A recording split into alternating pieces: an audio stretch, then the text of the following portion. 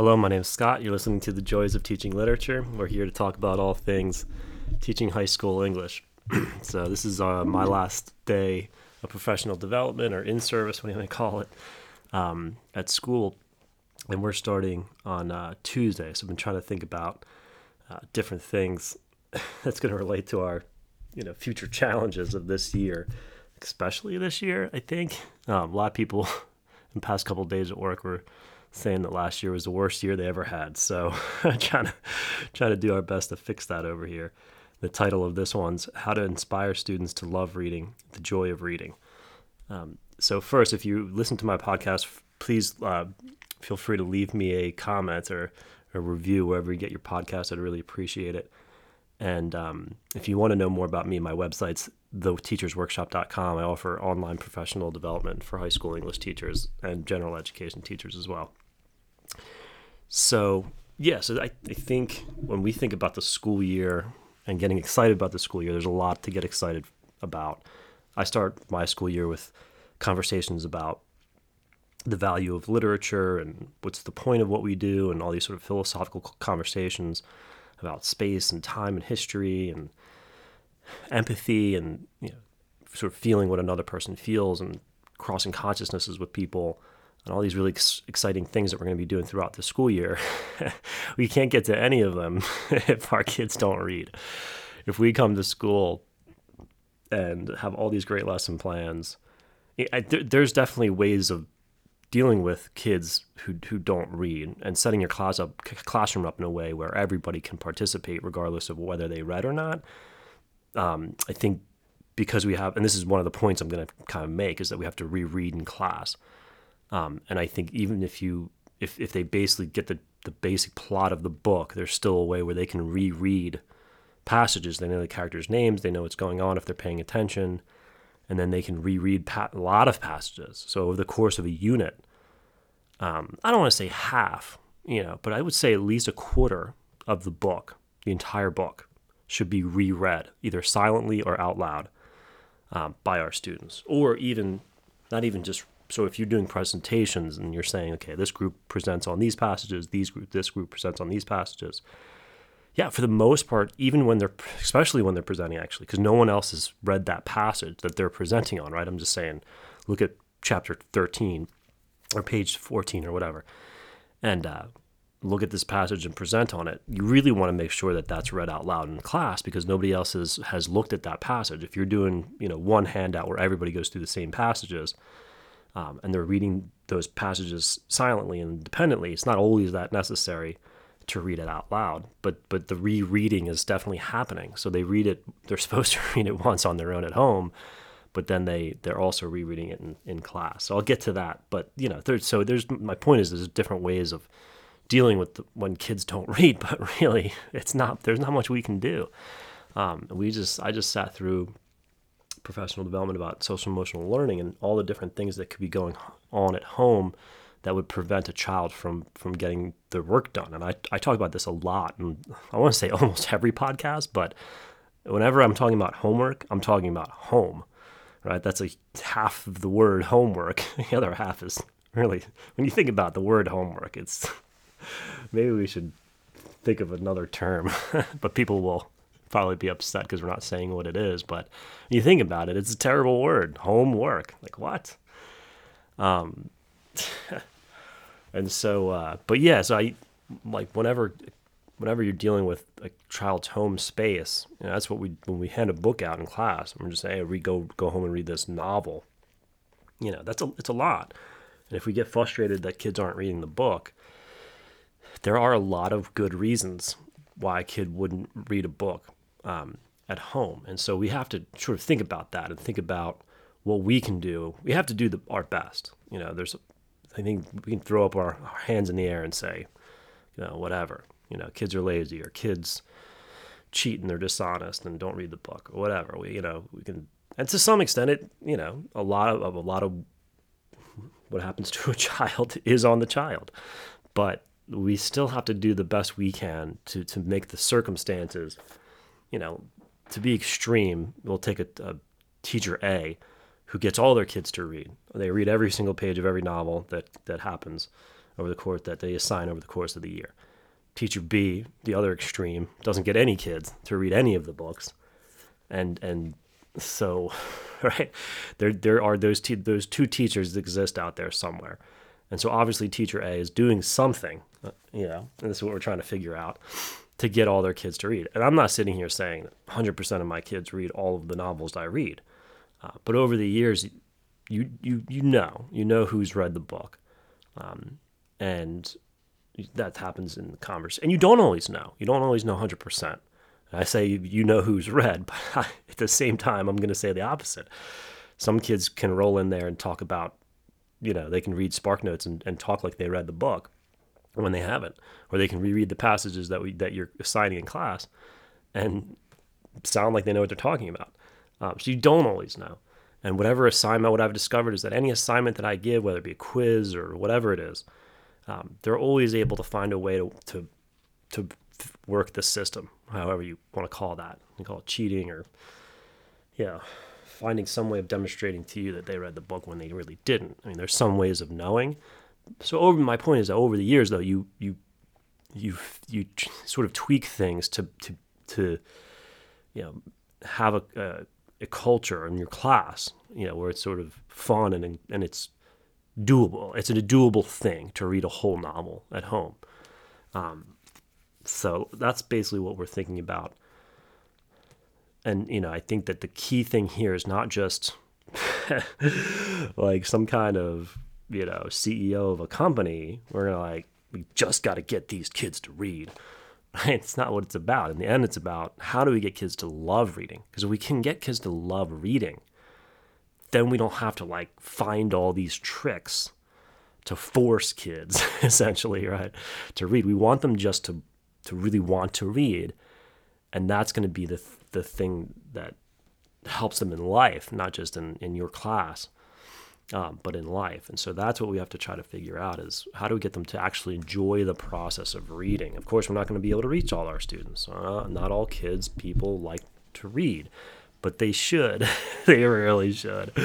And it's really important that they do because of the world that we live in. We want to be educated and go beyond just headlines of the news or whatever sort of good reading exists online. There's not that much. Books are better than little articles online.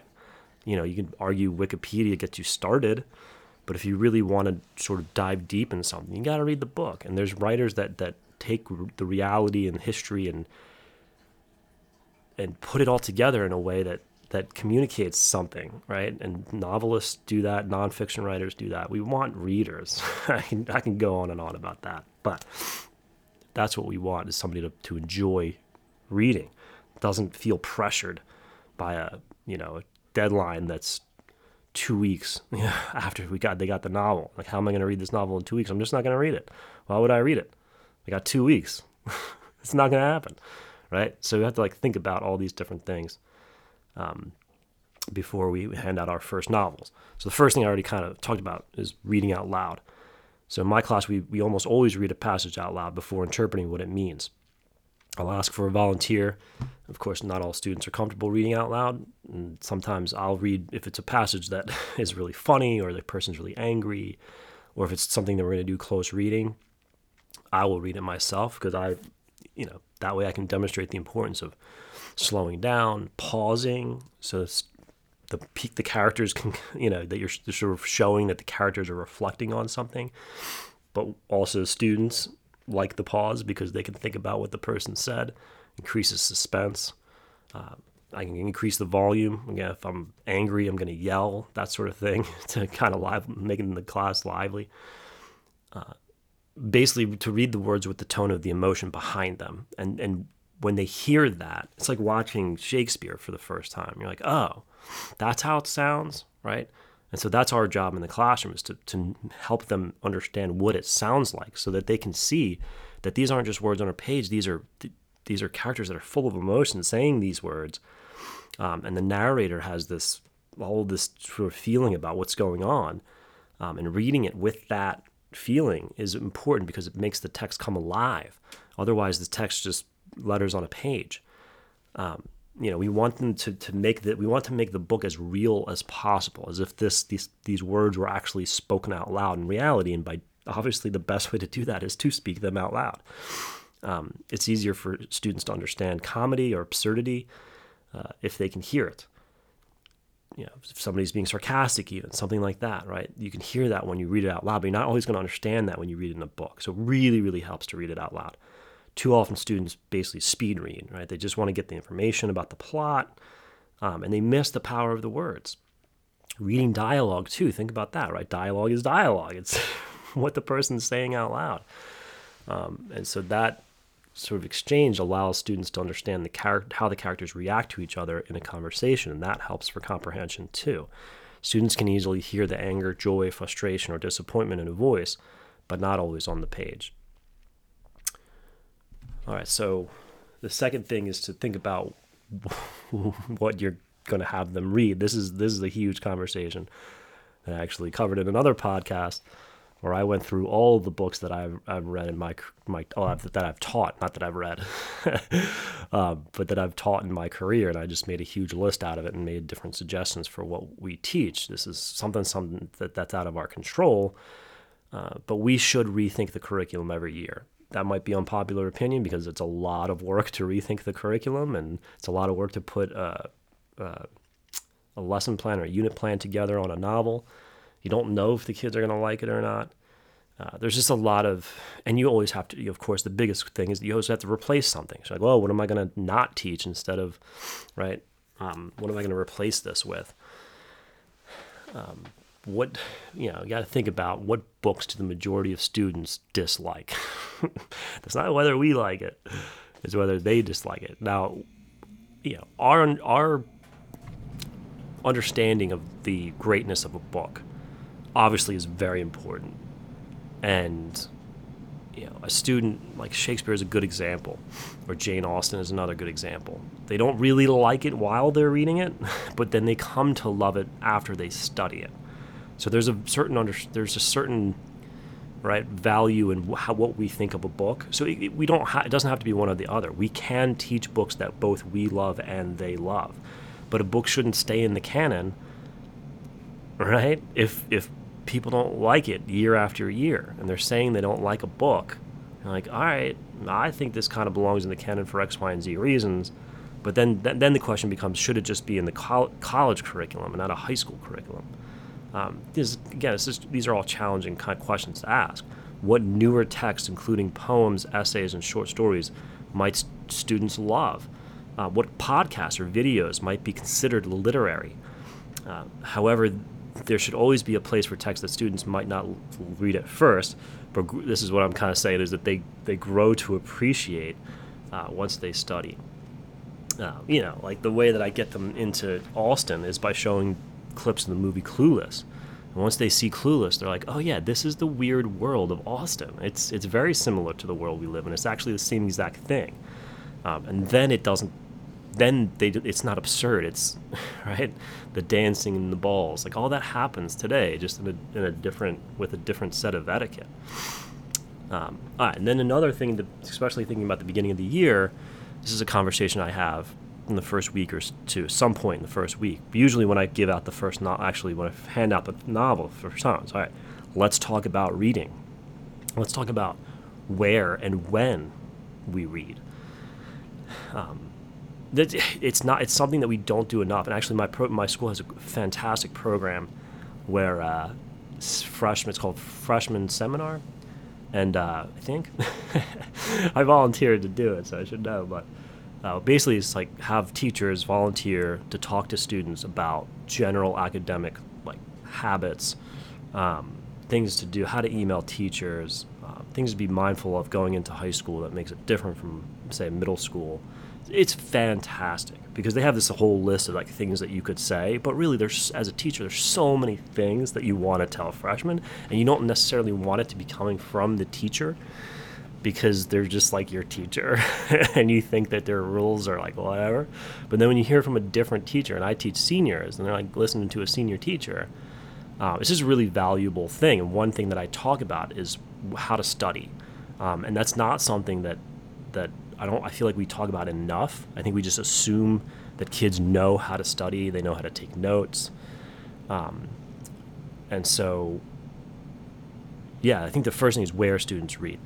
Not every student has a quiet, well-lit space to read at home. Of course, if they do, it's like, yes, don't read in your bedroom. You associate it with sleep. Try to find a well-lit space. You just need a very small space with a little, just like the desk you have in a classroom that doesn't have your phone there. That's very, very important. Because kids will say, like, oh, I spent 3 hours on this. Well, was that 3 uninterrupted phone-free hours? Or was it, right, I'm going to do something and stop every 15 seconds to check what's going on online? And conversation, too, right? These kids' houses, if you talk to them, you'll find out. There's a lot of people in there. They have a lot of siblings, cousins, they're just their family in general. They share a room with their sibling, that sort of thing. So just thinking about trying to get them to find a quiet, well-lit space. Also when. So if they are playing a lot of sports or they got a lot of activities going on after school, if they work after school, they're probably just like us. They're probably tired. Right? It's just ridiculous. Think about if somebody were to say to you after teaching a long day at school, hey, I want you to go home and do these very specific things. And if you don't, there's going to be a punishment involved. You're like, okay, right? Early in my career, I took a lot of work home. But it wasn't necessarily because somebody made me. It's because I cared about teaching, and I just took the work home because I wanted to be good at teaching, and there's just like a lot of things that you have to sort of do in your first year, like lesson plan and read the novels and that sort of thing, that take up time. Now I don't have to spend as much time lesson planning. And when I do, it's awesome because it's creative because I've been doing, these lessons year after year, and I can decide which ones to get rid of and that sort of thing. But think about it. We're asking them to go home and read a novel. Like I say, it's like a Virginia Woolf book, right? It's going to be hard. Reading is a mentally taxing activity. It requires a lot of mental attention and energy. So it's not, we get really angry. Oh, you didn't read the book. It's like, well, I asked you to take a book home after you had a huge meal, and you're exhausted after a long day of work. And oh yeah, you didn't read the book because you had like a lab coming up, or you had another test, or you had parents, your family come into town over the weekend when you thought you were going to get time to read. So I have the way I assign my reading is that I just have one due date, and I say read the entire book by this date. So that way they can look at their schedule. They can, and I actually think it's bad for them to read every night. It's going to sound crazy, right? But if we read, if I were to read 15, 20 minutes a night, and I'll do that for pleasure, of course, right? When I'm riding in a car or, at home. But I prefer to read for 3-4 hours at a time, because then I can really understand how the characters are connected. When I read 15 minutes a night, I forget who's who. I forget what happened, because your memory, you have that whole day of experiences that sort of interrupt your memory of what's going on with the characters. So it's really, when you think about why a student, first of all, not all students are really good readers, right? They take a long time to read, some of our students. And on top of that, you have this scheduling of sections of a book to read. It's just terrible. And they're trying to do it at night when they're tired. Of course, some kids aren't. When you really think about it, it's kind of understandable that the kids don't read the book. You don't get mad anymore when you realize how difficult it is. But if you have I have one due date.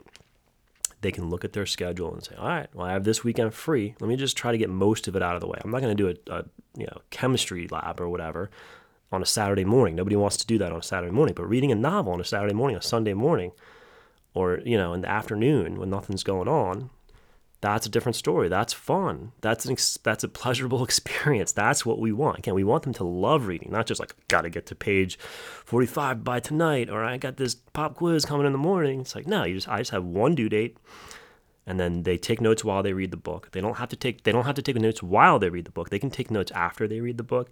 They can take notes after they read the chapter, right? And that way they don't have to break their reading up. Boy, if they want to do that, they can. If they like reading a little bit every night and that's how they get it done, that's fine too. because maybe they have to travel over the weekend. So like, you know what, I'm going to kind of break it up over the weekend. But either way, it's important to think about all this. I tell them, this is another thing, right? When I always tell them the story of when I was in college, my house, the house I lived in, especially my senior year, but just throughout, sometimes you study together with people and that helps. But I went to the library all the time because I had to read novels. Right? I'm not collaborating on anything. I just needed to read a book or write an essay. It's a lot of independent work. Sometimes I would study, go over the chapters or something, characters. But for the most part, it was a lot of independent work. So I'd go to the library because it was completely, distraction free. I actually remember, I always tell them the story is, I heard, I forget where I heard it, but this one kid would take water. I think I saw it like online. The kid would take water and just splash it all over his pants before he sat down at the library. And then that would force him to do work until his pants dried because he couldn't like stand up and look like he peed himself or whatever. And so that's kind of what these kids got to think about. It's like, what can I do? Throw water on myself, but what can I do to, find a place? Yeah, maybe they can drive if they're a senior, but maybe their parents are totally willing to drive them to the local library because, it's a short distance from their home, or they know they're going to be doing work. Parents will take that opportunity up. Like, oh, you're going to go do work at the library because, I'll keep keep the phone in the car. Or I'll get to you when you get back, that sort of thing. So maybe they are willing to do it. They just have to ask. So that, and you have to plant that seed in their head. Like, hey, why don't you ask your parents for a ride to the library? Maybe they'll actually give it to you if you have a lot of work that you got to catch up on. So the next thing is we have to give them enough time to read. So I've sort of mentioned that already with my one due date, but how much time do we give? You have to look at the book, right? You got to know if it's a book that's Great Expectations, it's kind of easy to read, but it's long. Virginia Woolf is very short, but very challenging. Something like Night by Elie Wiesel might not take that much time to read, right? So you have to just like know your book and how long it's going to take to read. And I ask my students all the time, how much time they need to read. And if there's, I'm very aware teaching seniors that there's standardized testing, that there's, different activities that come up, just college stuff. So you got to be aware of those sort of things that might prevent them from getting work done, and try to find opportunities. If there is a standardized test that the seniors don't have to take, you're like, that's 3 days of work or 3 days of free time, and that should help you out, that sort of thing, or a spring break or that sort of thing. So yeah, especially if you've ever assigned independent reading in class, where you just where you just let them read, that there are kids who have different reading ability levels, and that some kids take a really long time. Or even if the kid who's like really going through the book very quickly, did they really understand it? And again, did they really appreciate it? Did they really get pleasure out of reading if they're reading it that fast? No. So you kind of want them to read slow to understand it and to really enjoy the experience of reading. So you have to give students as much time as possible to read the book and be flexible if they need more time. This might mean taking a book out of the curriculum to make sure that, say, one unit or maybe one block of time to read a book is, say, 6 weeks instead of 4. And this depends on the school. It depends where you're teaching, right? Whether the majority of kids can finish a book in a certain amount of time depends on what you're teaching. So you have to really think about, like, okay, maybe I can't do 10 novels. Maybe I can only do 3 or 4, right? You have to find the right amount of books. Or sometimes I'll break it up by assigning nonfiction or essays or podcasts or doing some creative project where, like, while we do this project in school, you're going to have more time to read at home. And then there's the things that we tell them to do while they read. Sometimes sometimes teachers will just give quizzes because that's easy. They don't have to do anything while they read. Quizzes, I just felt like were a total waste of class time, and didn't really show me that a student either did or didn't read the book. So I just assigned notes. Again, my students read the entire novel independently, and so we don't have to stop to discuss a certain number of chapters. We discuss the entire book. I teach by topic. So we just discuss that whole topic that goes through the whole book, and then we go to the next topic. I give them at least 4 weeks. They can make their own reading schedule that way. If they have like a tournament to play in over the weekend or anything to do, they find the time that's best for them. If you're saying like read up to chapter 5, of course there's going to be kids who haven't done it because they have, like I keep describing, all these other things going on, including work in other classes. Or they just forgot, right? In my schedule, if you forget a day or forget 2 days, you can catch up later. I don't give quizzes, packets, study guides. I do expect them to take notes, but again, they can take notes however they'd like. It doesn't have to be while they read the book. There's always a way for a student to prove that they read a book even if they didn't. So I ask them to do what I'd like them to do in real life, which is just read. And I think I always take notes, even in books I'm not going to teach or I'm studying. All right, so this one I mentioned already. It's rereading in class. Go over this quickly.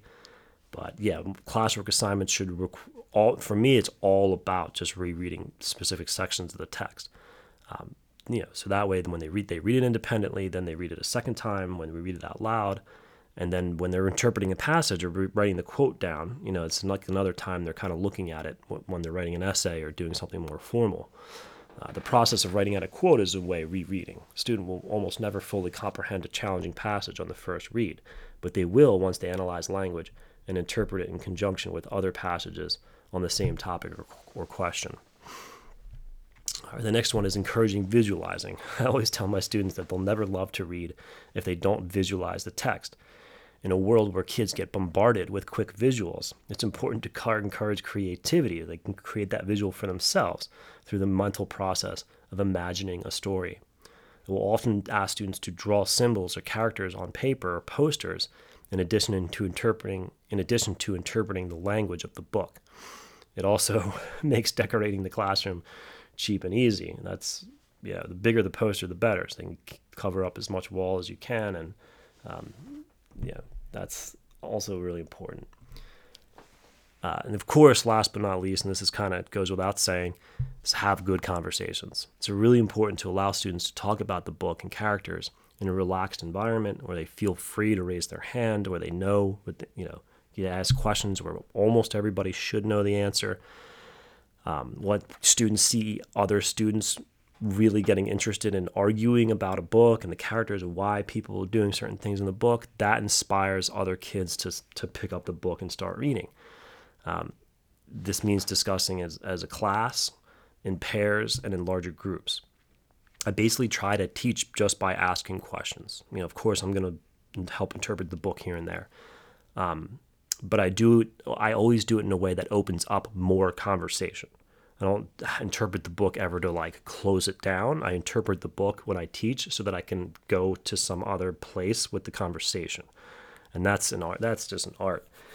Because asking a good question is not easy. And it, right? Sometimes you ask a question and nobody raises their hand. And other times you ask a question and everybody raises their hand. So we want to try to find good questions that get everybody engaged in the conversation. And that's why I teach topic by topic, because they can stay focused on the topic and we don't get lost and know what chapter are we in, what's the plot here. It's like we have this topic, like joy or family, where we're keeping track of that. And so it doesn't really, the context matters, but not as much if you're just looking at this random isolated passage and talking about it.